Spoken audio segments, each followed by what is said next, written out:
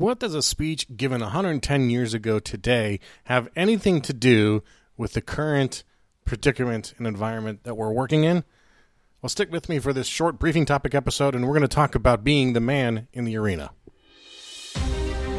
You are a warrior. 321 status. What kind of vehicle is it? You are the very best your nation has to offer. 911. Multiple shots fired. They're asking you to lead. 5. We need a Bearcat. It's up to us. For 133, I need somebody that's got a visual on where the shooter is. You must be sound in mind, body, and spirit. 40 feet, where's the officer down? I have a rescue helicopter that wants to land and help.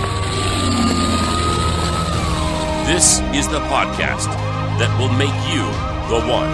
Copy, running eastbound. The one that will bring everyone back. Trouble, we have shots fired, shots fired. Give me backup now. Because no one else is coming. We're going to have an officer shot. 100 block of East Street. Suspect is down. Suspect is down. This is the Squad Room.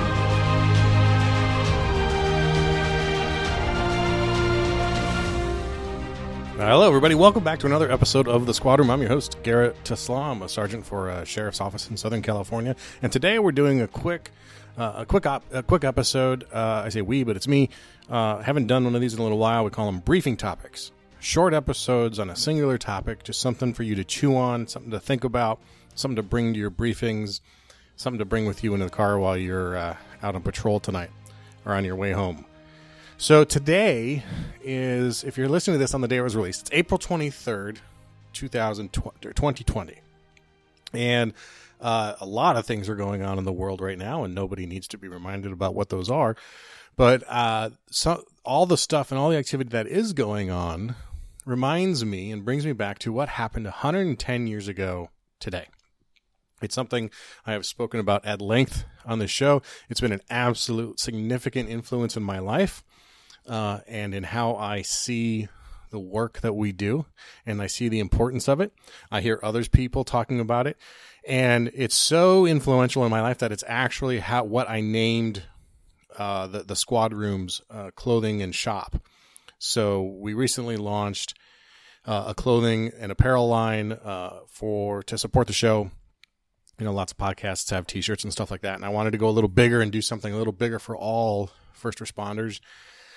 And I could have just added a little label to the Squad Room site shop, which I did, thesquadroom.net, and you just click on shop and you can see it. But what I actually decided to do, and this is probably a bad business move, but was to name it after one of my favorite phrases in the world, which is a worthy cause.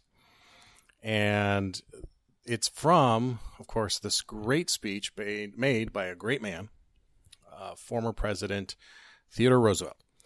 And a lot of people talk about the man in the arena, and they hear that, and they kind of know what that idea is about, but they don't understand a lot about the entirety of that speech.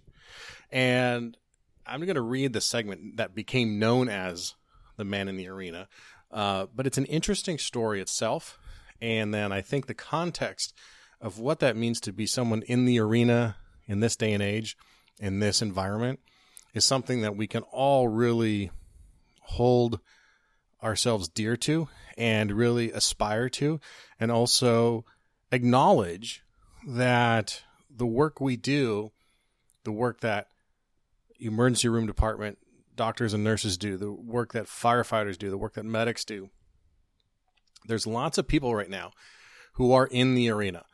And the amount of people and the type of people that are now in the arena has expanded significantly, exponentially, since mid-February when COVID-19 began to take over the world. Right? A year ago, had I done this episode, I wouldn't have thought to consider people like grocery store workers or delivery people or Amazon warehouse workers or any of those people who are still going to work to help us function in our day-to-day lives. I wouldn't have considered those to be to be careers or jobs that are in the arena, who are out and striving to do good work. And we've repeatedly seen over and over again how that is the case, how these people are stepping up in whatever role that they've been assigned in their lives and whatever role they've chosen. They've stepped up into those roles. And so it's an opportunity for us who are used to being in the arena to really double down on that effort and to really take comfort in the words of Theodore Roosevelt, and also to take significant inspiration. I certainly do. So the speech was it's actually called Citizenship in a Republic. And it's now famously known as the Man in the Arena speech, but it was given in, of all places, Paris. And President Roosevelt had just completed his term in office in 1909 and was on a world tour. He had just come through Africa and he was on his way through Europe, and he was giving speeches as he went. And he gave one today, April 23rd, 1910, at the Sorbonne in Paris. And Theodore Roosevelt's a fascinating guy in general, but his speeches definitely rank as some of the most invigorating and inspiring of any president that I've ever read. And he is no stranger to hyperbole and motivating kind of words. And he has had some great quotes. And one of my favorite, that's not in this speech particularly, but one that I just love is, "The poorest way to face life is to face it with a sneer." And that's just a fantastic quote of his as well. Obviously, he did a lot of good work for conservationists and such as well for the environment. But he's always been engaged. He was a colonel in the Army. He was the youngest president ever. He had gone out west after some personal tragedies to become a cowboy, and he came back to D.C. and eventually, among many other things, was police commissioner of NYPD.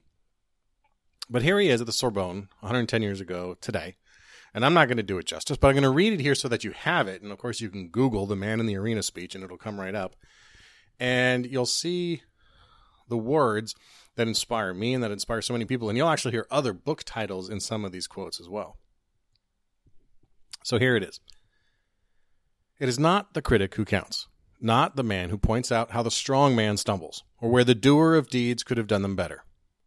The credit belongs to the man who is actually in the arena, whose face is marred by dust and sweat and blood, who strives valiantly, who errs, who comes short again and again, because there is no effort without error and shortcoming, but who does actually strive to do the deeds, who knows great enthusiasms, the great devotions, who spends himself in a worthy cause, who at the best knows in the end the triumph of high achievement, and who at the worst, if he fails, at least fails while daring greatly, so that his place shall never be with those cold and timid souls who neither know victory nor defeat." So what I want to bring out of this quote for today, especially on this anniversary, is for anyone out there who's a leader, who's a supervisor, who's running a squad, who wants to run a squad, who has an opportunity to influence other people. Look to these words and help your people understand how they're already in the arena. I think one of the missed opportunities, especially with young cops dealing with salty veterans, is we forget to remind them of the important work they do simply by showing up. By suiting up and strapping on the vest and the gun belt, you are entering the arena. And that alone deserves some acknowledgement. And old crusty cops are going to disagree with that and think that you shouldn't get acknowledgement just for showing up to work, but I disagree. Anyone, crusty old cop or brand new cop, deserves acknowledgement for stepping into the arena by showing up and being willing to do this job that so many other people won't do. We have no shortage of critics in our work, but it's a reminder to tell you that it's not the critic who counts. And it's not the person who points out how the strong man stumbles, because the strong man, and of course strong woman too, is the person who is out there putting their feet on that thin blue line and helping protect everybody else. They are the doer of deeds. That is where the credit belongs. Their face is so often marred in dust and sweat and sometimes blood, but they always strive valiantly. And we most certainly come up short at times, but we always give effort and we always strive to do the deeds. We are greatly devoted to an important cause, a worthy cause that is the democracy that we live in. And we know high achievement, and we will certainly also fail, but at least we're trying and we're daring greatly. So that when you retire at 20 or 30 years and you get the gold watch and you get the service pin, you know you have never spent your time with the cold and timid souls who know neither victory nor defeat. Thanks for listening to this short briefing topic episode. I hope that you enjoyed it and you got something out of it. If you want to support the show, you can check out aworthycauselife.com or thesquadroom.net. And hope everybody has a safe and successful day. I appreciate all of you for listening and for what you do for the show. And we have a lot of fun episodes coming up in the next couple weeks. Until next time, take care of each other and stay safe.